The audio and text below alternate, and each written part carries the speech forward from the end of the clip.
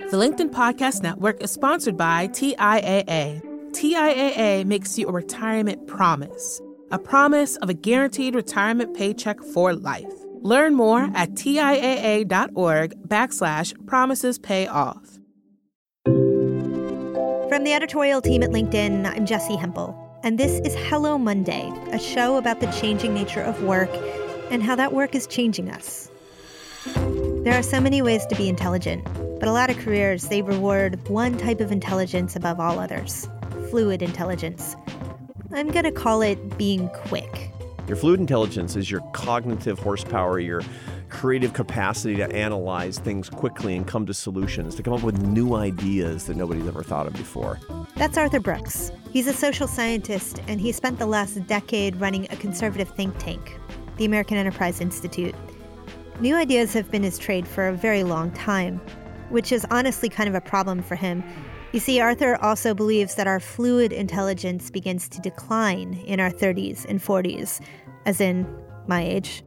We can work harder and harder, but our new ideas just won't seem as sharp. Arthur is 55, and so last summer he decided it was time to change careers, because while our fluid intelligence may decline, Arthur says we tend to develop something else in the middle decades of our lives, crystallized intelligence. I'm going to call it being wise. And that's increasing in your 40s and 50s. And it stays high in your 60s and 70s. And if you still got your marbles, even in your 80s and beyond. And that's not your ability to recall facts quickly or invent new things. It's your ability to take ideas that you've learned and to synthesize them in ways that people can understand and that can be incredibly useful. I don't know about you, but I'm not afraid of changing what I do over the course of my life. I've already done it a few times. I plan to do it some more. I just want to be growing. I want to be making the best use of my gifts and skills, to feel like whatever I'm doing, I'm getting better at it every day. And that's why I invited Arthur on the show. I wanted to hear how he puts these ideas into practice in his own life. Here's Arthur. So, Arthur, you introduced this idea that was very new for me when I read it, this idea of professional decline. But it's not foreign to you at all. Everybody thinks about it. Just that we don't know very much about it. It's sort of obscured. It's enshrouded in the mists of the things that we don't want to think about. Right. But what we all know, it's coming, right? And the thing that I noticed by the time I was, I'm a 55-year-old man, and my friends are more or less my age, and they're freaking out. They're highly accomplished people, and they're starting to notice. I mean, they're not losing their marbles. They're in their prime, but they notice that certain skills just aren't what they once were, and they can't understand themselves in the absence of their skills. Well, it's a weird thing about the workforce, or at least the workforces I was trained to come into, right?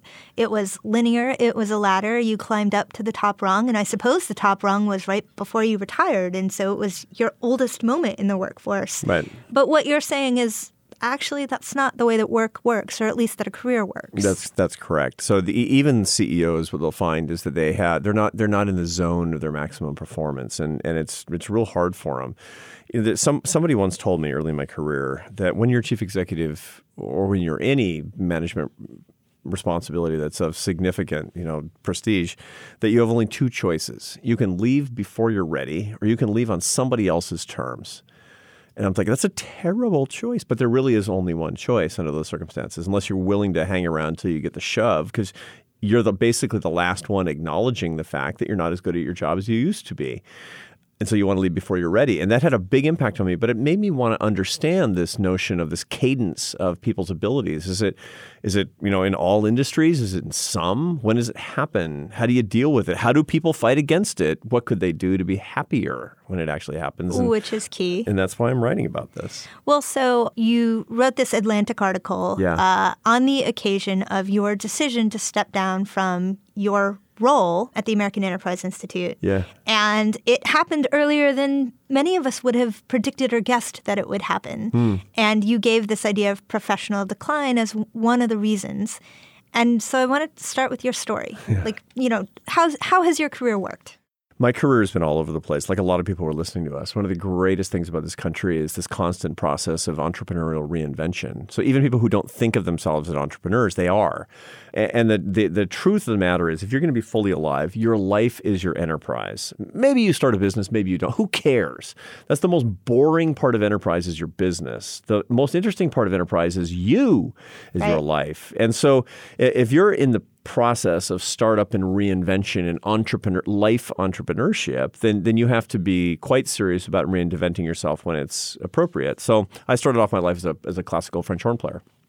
I was a classical musician, bombed out of college at 19. All the way through my 20s, I was playing chamber music, and I played a couple of years of jazz with a guitar player named Charlie Bird on the road, and then I wound up in the Barcelona Symphony. I know of Charlie Bird. He was a great bossa nova king. He brought jazz samba to the United States in the late 50s with Stan Getz. So early Arthur was a dedicated professional musician. How old were you when you started French horn? When I started the French horn, I was 9, and when I was 19, I went pro. And I did that for 12 years full-time till I was 31. At 19, how long did you think that you would be pro? The rest of my life, until the day I died. I love music. And I mean, when I was 19 years old, I cared about one thing, which was music. I thought about it all day. I mean, I had the greatest French horn players in the world. Their pictures literally on my bedroom wall growing up. Wow. All I wanted was to be, literally, I wanted to be the greatest French horn player in the world. And there was a few moments occasionally where I thought, it might happen. Well, looking back, what was the seminal performance for you? The seminal performance was an unhappy one, actually. I noticed when I was 22 years old that I was going into decline as a French horn player. 22? 22, yeah. And, it's weird because athletes will sometimes say this. They'll have, pitchers will have their best year when they're 19 or 20 years old, and then they go into decline. And it's hard to predict why this happens. It also happens in classical music sometimes because it's such a high level of technical domination with fine motor skills that it's hard to know exactly why everything works the way that it does, but you practice constantly. And when I was 22, I recognized I was not as good as I had been when I was 21 or 20 or 19 or 18. And so I went to the best teachers in the world to the extent that I could afford to do so. I was making hardly a living. And I practiced more, and I set this goal for myself. I was going to. It turns out later in the year when I was 22, I had my Carnegie Hall debut coming up. Wow! Here in New York. What were you going to play? I was playing chamber music with the Annapolis Brass Quintet, which is the quintet that I was touring with in those days, and we were having our Carnegie Hall debut. Huge opportunity, and I had set it as my goal. My Carnegie Hall debut is going to be my renaissance. It's going to be when I turn this thing around and I'm going to start climbing back up the hill again. And I practiced for it, but more than anything else, I wanted that to be just a psychological watershed. So I got there, and I remember the night distinctly. And it was beautiful. I played so well in the first half of the concert, and I thought, I did it. I did it. This really is. It's like the old days. And the second half of the concert, we were taking turns explaining to the audience the piece of chamber music we're about to play next, and it was my turn. I was a very nervous public speaker. Now it's what I do for a living, but I was a very nervous public speaker, and my hands would shake. And I got up to talk to the audience, and I walked to the edge of the stage, and I wasn't watching my feet. And I stepped too close to the edge, and I fell into the audience. Oh, wow. I fell off the stage at my Carnegie Hall debut. And I was living in New York at the time, and I was going home in the subway. And how did your horn survive? Badly. It was badly damaged. Carnegie Hall paid to have it repaired. But, that what it actually did to my self-image, it was hugely useful because I thought, this has got to be a message from God. That it was a metaphor for what was happening to my career. And I recognized that, I didn't recognize, I still fought against it. The truth is I raged against the fact that I was in decline for a lot longer. I raged against it until I was 31 years old when I finally quit. And at the time, I had gotten a bachelor's degree by correspondence, not telling anybody. Well, I was going to say, you may have raged against it, but at some point in your 20s, you also put it together that you really should finish that college degree. I hedged. That something was going to be ahead. I hedged a little bit, but I never told anybody. I got married relatively young, and the only person who knew I was studying at night by correspondence was my wife, because I was too embarrassed to have any other musician know, because that would show a lack of commitment to the business. And then I secretly got a master's degree at night too in economics. And then when I was 31, I said, look, I'm not going to turn it around. I'm just not going to turn it around. So I had raged against it for 9 years or something, and I hung it up and went and got my PhD and became a college professor. So that was your first, I guess, experience of looking at professional decline. And in many ways, it's a gift to have something like that happen to you in your youth, or it can be perceived as one. In addition to having had the amazing music experience, you perhaps learned something that could serve you later. Yeah, absolutely. I mean, I had to begin with, it's not that I learned something that I felt so wonderful and valuable. On the contrary, when I left music, I never talked about it, not for years. I mean, people knew I had been a musician, but I never talked about the fact that I failed. I mean, right now, talking about it bugs me. It still hurts. It still hurts me to think about it because, I loved music. All I wanted to do was to be, is that too much to ask? The greatest French horn player in the world? But it was really painful. And so the resolution I made to myself was never again. Never again. The next thing I do, it's not going to happen to me again. I'm going to figure out the bones of a career that can go on and on and on. But that's ridiculous. You can't go on and on and on. Look, you're going to die, among other things. But also you have to have a life. And part of a life is a cadencing of your abilities. That to decline in certain abilities is to be able to understand your career from a different context. To deny one part of your life is not to be fully alive. It's a big mistake. Well, and so I had to free myself from those shackles. So the research project was, in that article, you talked about getting on a plane and overhearing a conversation. Yeah. And you said that you knew of the person who was speaking and that you would have considered that person remarkably successful. Yeah. But that person was confessing private doubt and depression. Yeah. And that, as I remember, perhaps spurred your research? Yeah. So I remember when I was 51 years old, and it was 4 years ago, and my professional life couldn't have been going better. I had finally attained, as an academic, what I had hoped to do as an economist. I had a book on the bestseller list, which is sort of the Shangri-La for nonfiction people. I realize it's dumb, and I was the president of the American Enterprise Institute, a think tank in Washington, D.C., and things were going really, really well for me professionally. But I was kind of thinking, how long can I keep that up? It's not like I'm going to write a string of bestsellers till I'm 100. It's, sometimes it works and sometimes it doesn't. And furthermore, I had data that showed that people have a tendency after 10 years as a CEO, they go into decline, not because they're in cognitive decline, but because they get tired of doing the things that they don't want to do but need to do to be successful. And so that was the moment when I was on this plane and I heard this guy behind me, this elderly gentleman, talking to somebody who I assumed to be his wife. And I couldn't quite make out what he was saying, sort of mumbling. But she kept saying things like, "Oh, don't say it would be better if you were dead." Holy mackerel. And so I'm a social scientist now. So I started getting into my mind this portrait of the guy. It's got to be somebody really disappointed in his life. The companies he didn't start, the education he didn't pursue, the promotions he never got. And the lights go on. It was at night. And the lights go on and everybody stands up. And I look and it's one of the most famous men in America. Somebody who was super famous for stuff that happened decades ago and not controversial at all. Not superficial. Really, really great and heroic acts. And somebody who's been a hero to many, many Americans, including me. And he had just been confessing that he felt useless and that nobody loved him anymore. Nobody returned his calls. Nobody cared about him anymore. And we're leaving the airplane and the pilot's saying, "Thanks for flying United, folks," like that was talk. And he looks at the guy behind me and he says, "Oh, sir, you've been my hero since I was a little boy." Well, listen, I listened to that story, Arthur, and it makes me cringe a little bit because sometimes the things for which we are judged successful outwardly don't make us feel full inwardly. And the larger the outward success is, the more challenging it becomes to feel successful internally.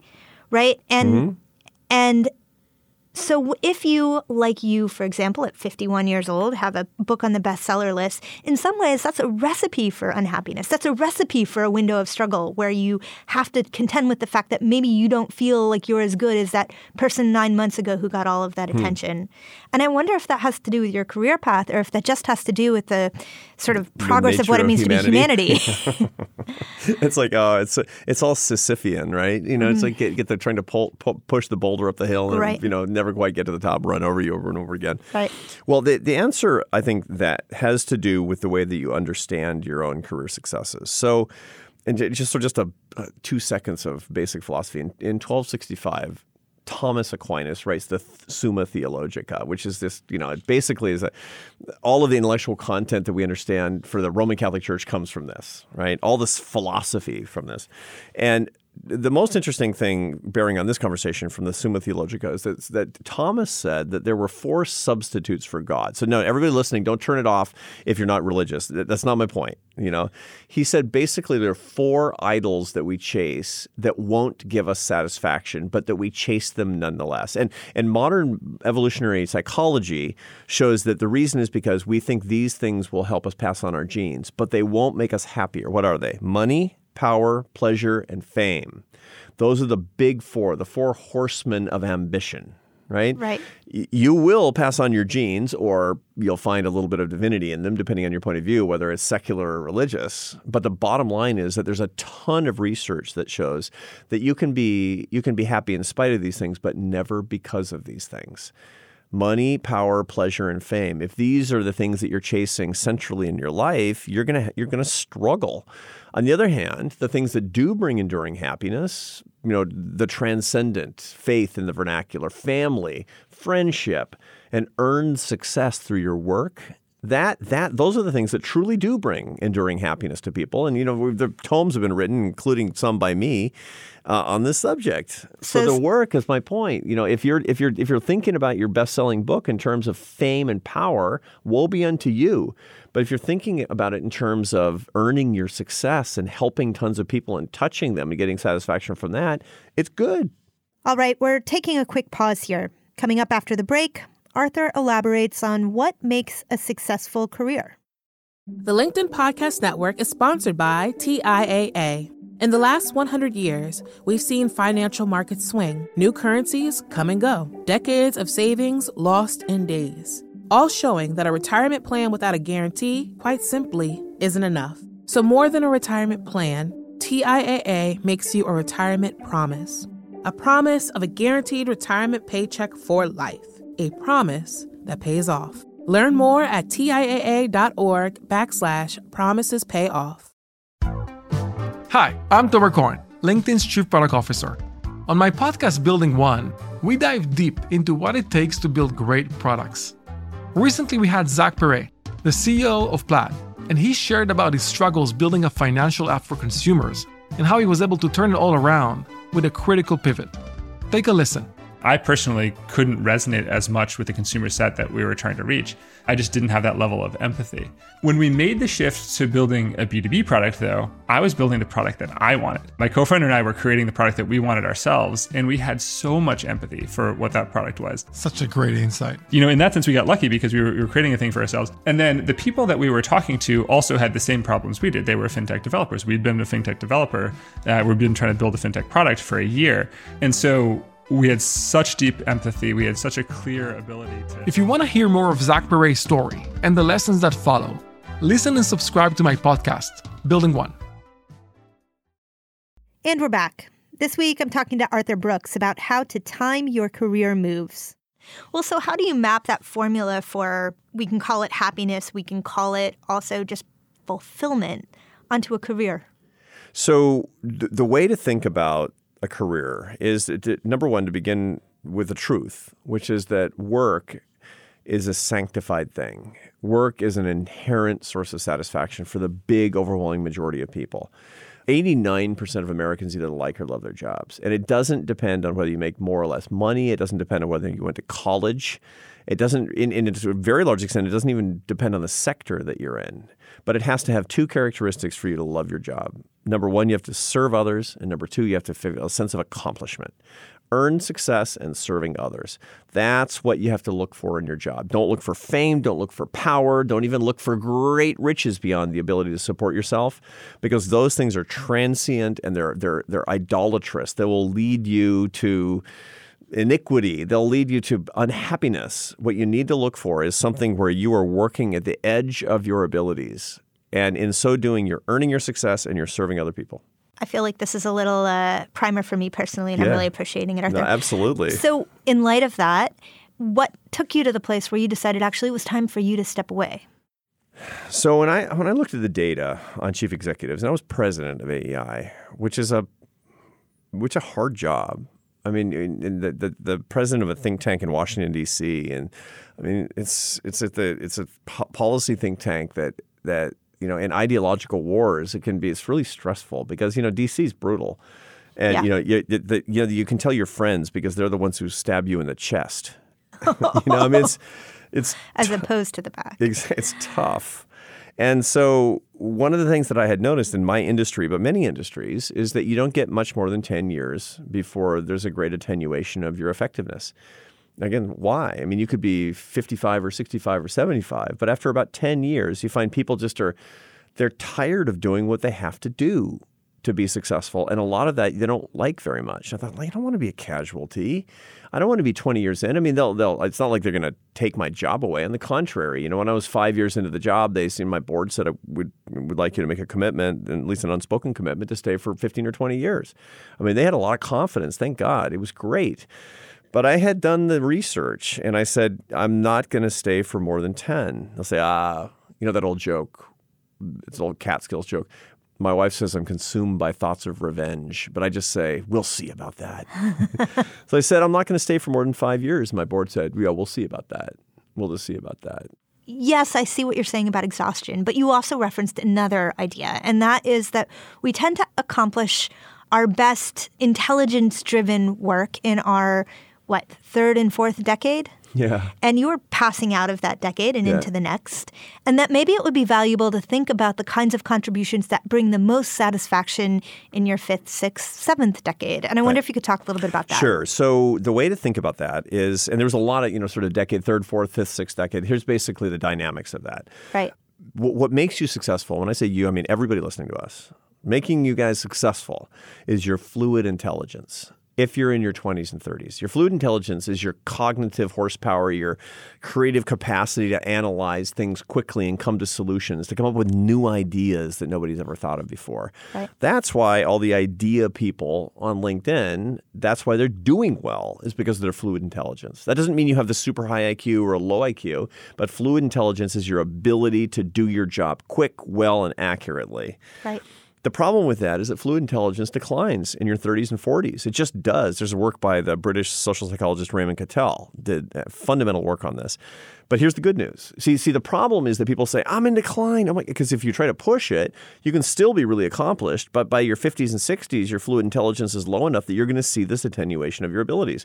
And so careers that require fluid intelligence in abundance and nothing else, like air traffic controllers, you see, they get too slow. So that's the reason that what the mandatory retirement age for air traffic controllers is? I have no idea. 56.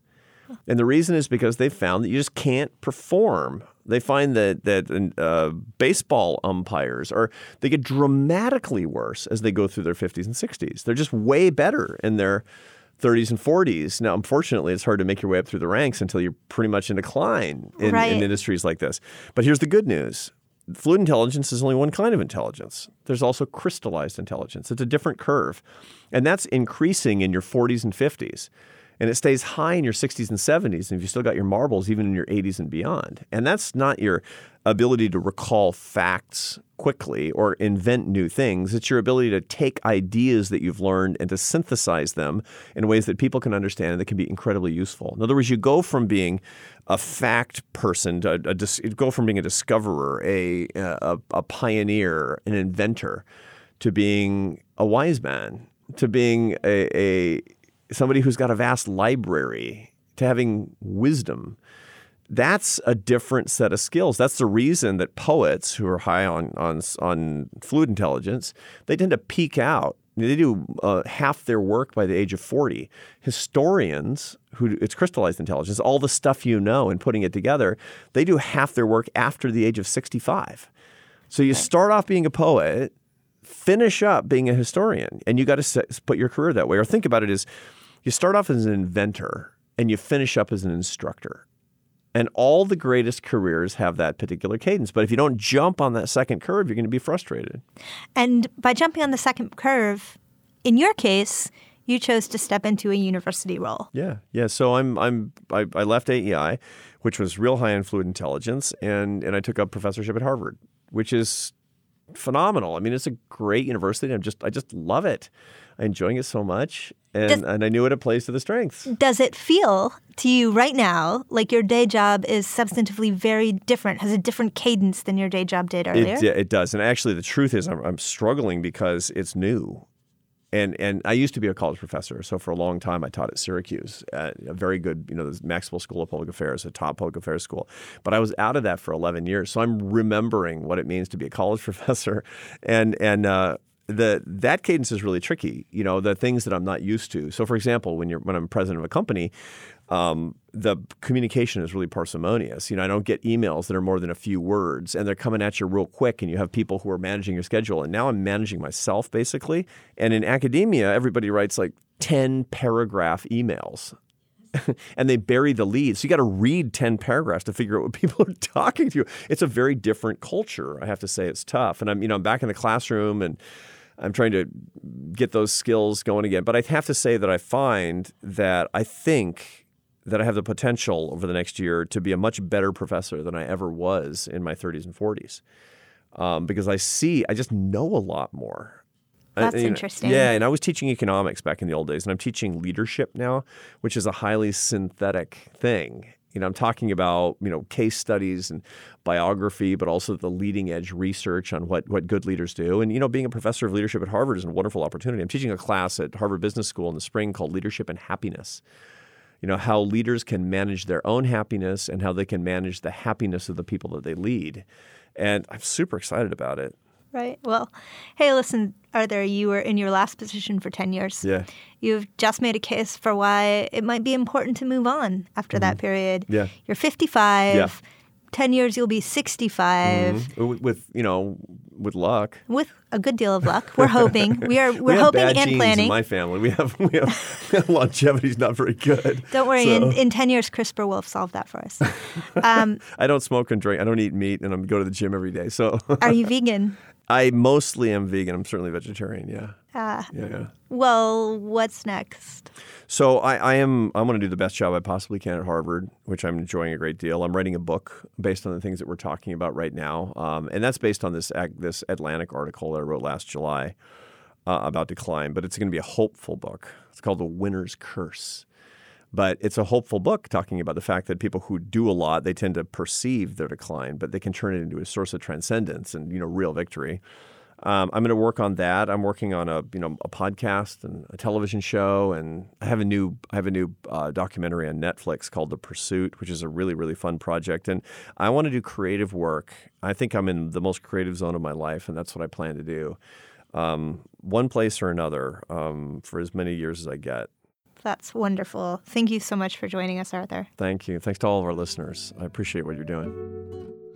That was Arthur Brooks. When he's not writing, he teaches leadership at Harvard's Kennedy School. I still can't believe that story Arthur told about his debut at Carnegie Hall. It must have felt terrible at the time, but that moment became a pivot point for his career, and that got me wondering, do you have stories about moments that changed your career trajectory? A moment where everything shifted? If so, drop us a line at hellomonday@linkedin.com or post on LinkedIn using the hashtag HelloMonday. If you enjoyed listening, subscribe and rate us on Apple Podcasts. It helps new listeners find the show. And join me next week for a special episode about an entire field that didn't used to even exist. My guest is a pro gamer, Andy Din. He used to be a League of Legends champion. Now he runs his own team. Think Boston Red Sox, but for e-gaming. It's kind of like a phenomenon. It happened within a really short period. So it was crazy to hear a whole entire stadium chant our team, and the ground would be shaking. So I was kind of appalled. Hello Monday is a production of LinkedIn. The show is produced by Laura Sim. Joe DeGiorgi mixed our show.